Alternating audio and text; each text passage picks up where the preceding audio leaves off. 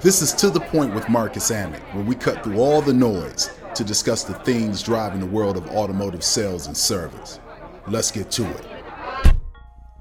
To The Point is brought to you by Rocked, the automotive industry's leading performance and engagement platform. To learn more about how Rocked helps you turn training into profitability, visit us at rocked.us. That's ROCKED.US. Car insurance. Bring that topic up in any conversation, and one of the first things likely to come up is the rise in how much it costs to insure a vehicle. From there, the conversation is likely to venture into a discussion about whether those rates are going to lower anytime soon.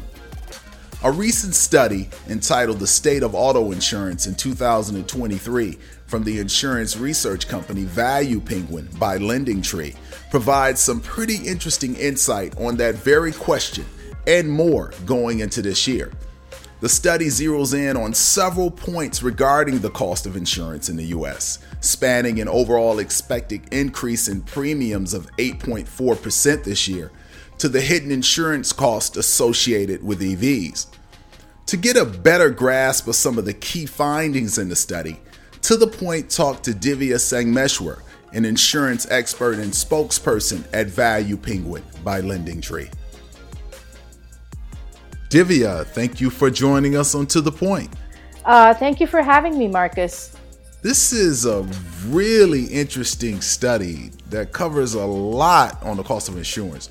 But let's dig right into the core of it. What are the factors that are contributing to this overall rise in insurance rates? So when it comes to insurance rates, obviously it's a very opaque calculation that goes into how an insurance company sets rates. But there are two main factors behind why insurance companies may raise or lower rates. One, the number of claims filed in an area, and two, the cost of each claim. In 2023, we're going to see premiums go up by so much because we're back to our pre-COVID normal. People are driving again. People are headed to the office. So we're seeing an increase in the number of claims. That's the first part of it. The second part of it is thanks to inflation, labor shortages, supply chain shortages, it's more expensive to repair cars.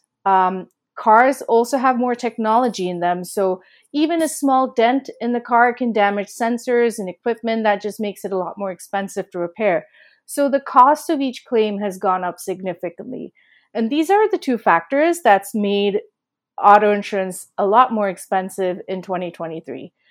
We saw premiums actually hold fairly steady for several years. They dipped during the COVID times, and then now they're back up thanks to inflation, thanks to people getting back on the road. So we're kind of headed back into normal territory for the first time in 6 years. Were there some surprises in the study?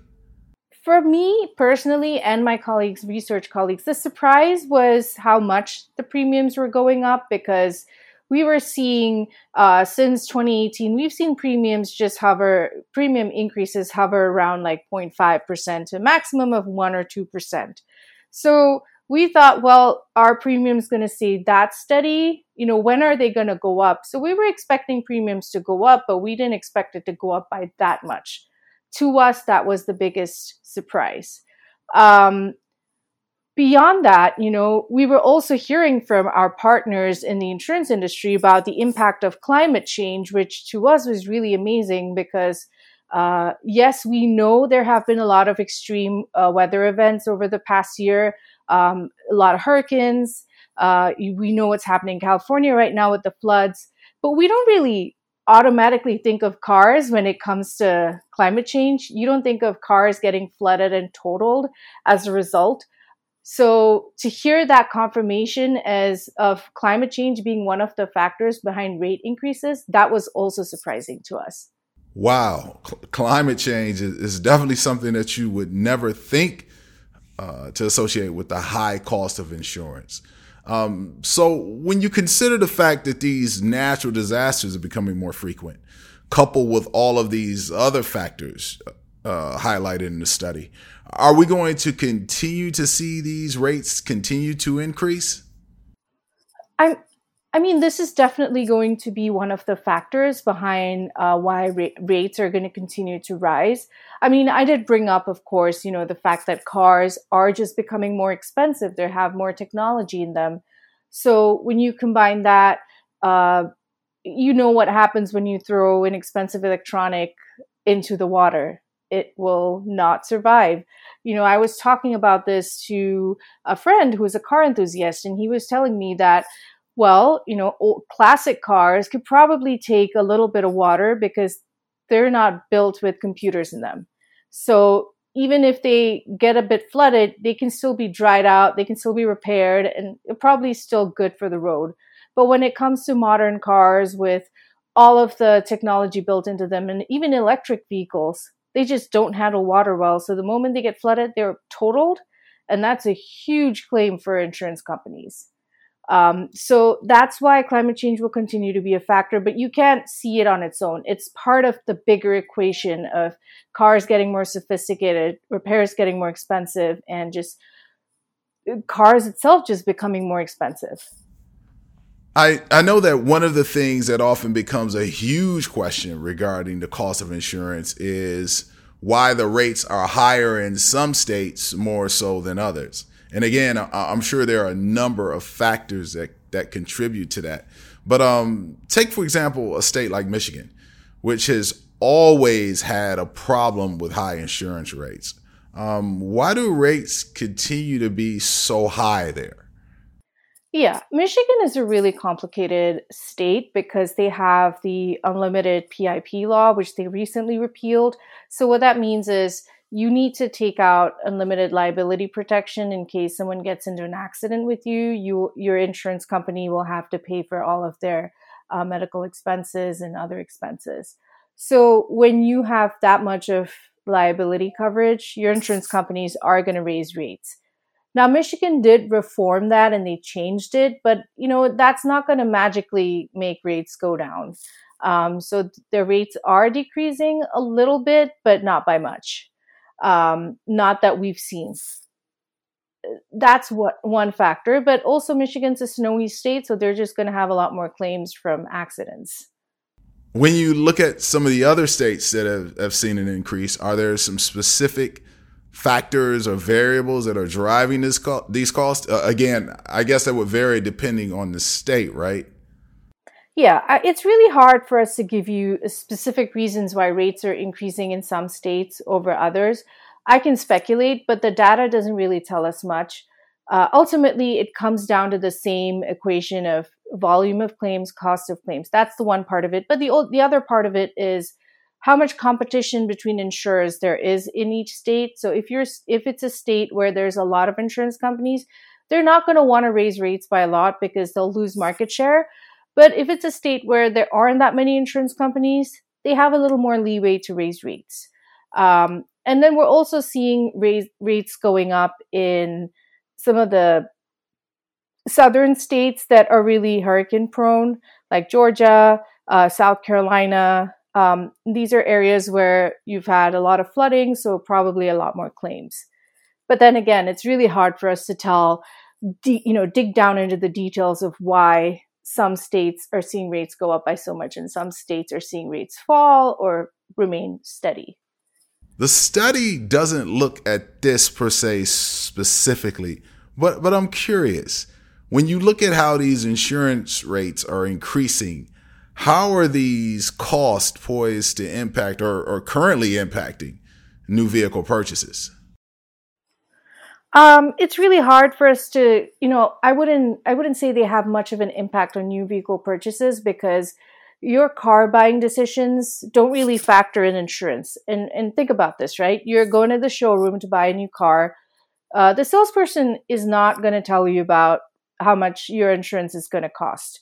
You are going to walk in there, you're going to see the car you like, you're going to sign on the dotted line, you bring the car home, and then you will submit the paperwork for the new car to your insurance company and find out, oh, wow, my premiums have gone up. And actually, thank you for bringing up this point because One of our findings was that electric vehicles are 28% more expensive to insure than gas vehicles.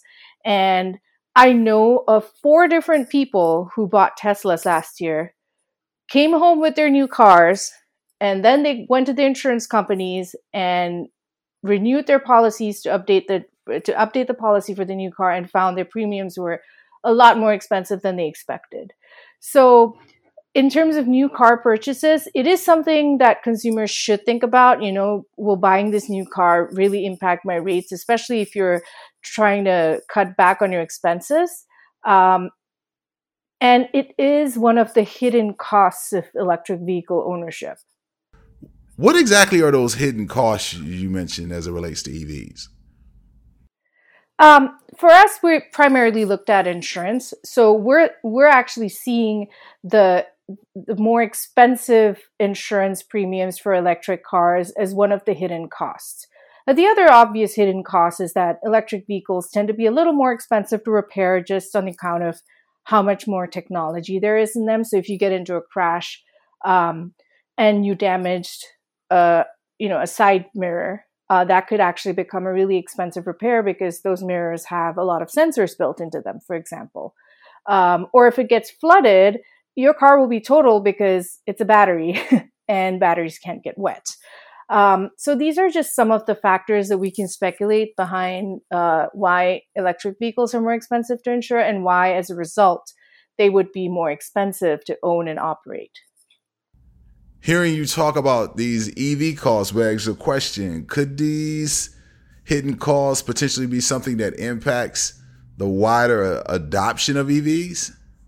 Yes, if there is more awareness of how much EVs can cost in the long run. Because think about it, people were more interested in EVs for 2 reasons. One, last year gas prices went up to crazy levels. So EVs are being sold as the cheaper option for people looking to save on gas. The second reason is, a lot of EVs come with tax breaks, so they're being marketed as discounts as a result. So for budget conscious drivers who are trying to save a buck and who opt for EVs, they'll be like, oh, wow, I'm going to save so much of money on gas and I'm getting a slightly cheaper car with all of this technology. But then when it comes to actually installing, the charger in your home or paying more for insurance, like those are some of the hidden costs that aren't obvious. And I think as more and more Americans become aware of them, they will start thinking twice about investing in EVs. Will they stop buying EVs? I don't think so, because it's still a very cool car to own. Some of the EVs, they look good. They're marketed as cool. Still, I would say that for budget conscious drivers, the cost of insurance and other hidden costs will become a consideration. I think the lingering question becomes will insurance costs ever level off to some degree? Or will all of these factors just continue to contribute to the rates increasing year by year? I mean, the rates will continue to increase because that's really how insurance works. But I don't think it'll increase by this much every year for the next 10, 15 years. I feel like this increase was long overdue because it was fairly low since 2018. It went down by 2% in 2020 going into 2021. So this is sort of an overdue correction. I think what's going to happen in the years ahead is we'll see small increases again. So it'll be like 1%, or 2%. Barring any extraordinary circumstance, like too many major climate events or another pandemic, or I don't want to think of other terrible things. So let's stop that line of thinking right now. But I think, and this is my opinion as an insurance researcher, rates are going to stay fairly even. And this is just a long overdue correction. I will say this as a last note, just because your premiums are going up, that doesn't mean that you have to just take that renewal and feel sad about it. You should be shopping around. If you feel like your insurance company has raised your premiums and you're not comfortable with paying that amount, call up your independent agent or call up a bunch of competing insurance companies in your areas and ask them for quotes. chances are you probably save up to $200 just shopping around.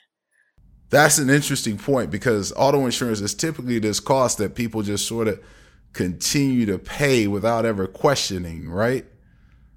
Exactly. And one of my personal beliefs is it's our money, so we should be asking questions about to people we're paying money for services, and that includes insurance. So if you're not sure about why you're paying more money for insurance, or you're not happy with the money you have to pay for your policy, call up your insurance company and ask them why. Ask them for discounts, and if you're not getting answers from your current insurance company, go to their competitors, because you will be able to save some money just by doing that. Shopping around saves a lot of money. We did a survey on this. 95% of Americans who shopped around save money on insurance, but less than a quarter of people do it. Wow. Great insight, Divya, for those buying cars and those in the business of understanding the challenges that many consumers face when it comes to owning a vehicle. Thanks again for taking the time to give us a summary of some of the high points of the study. Thank you so much for having me, and I hope that your listeners find this helpful. Now, back to the noise.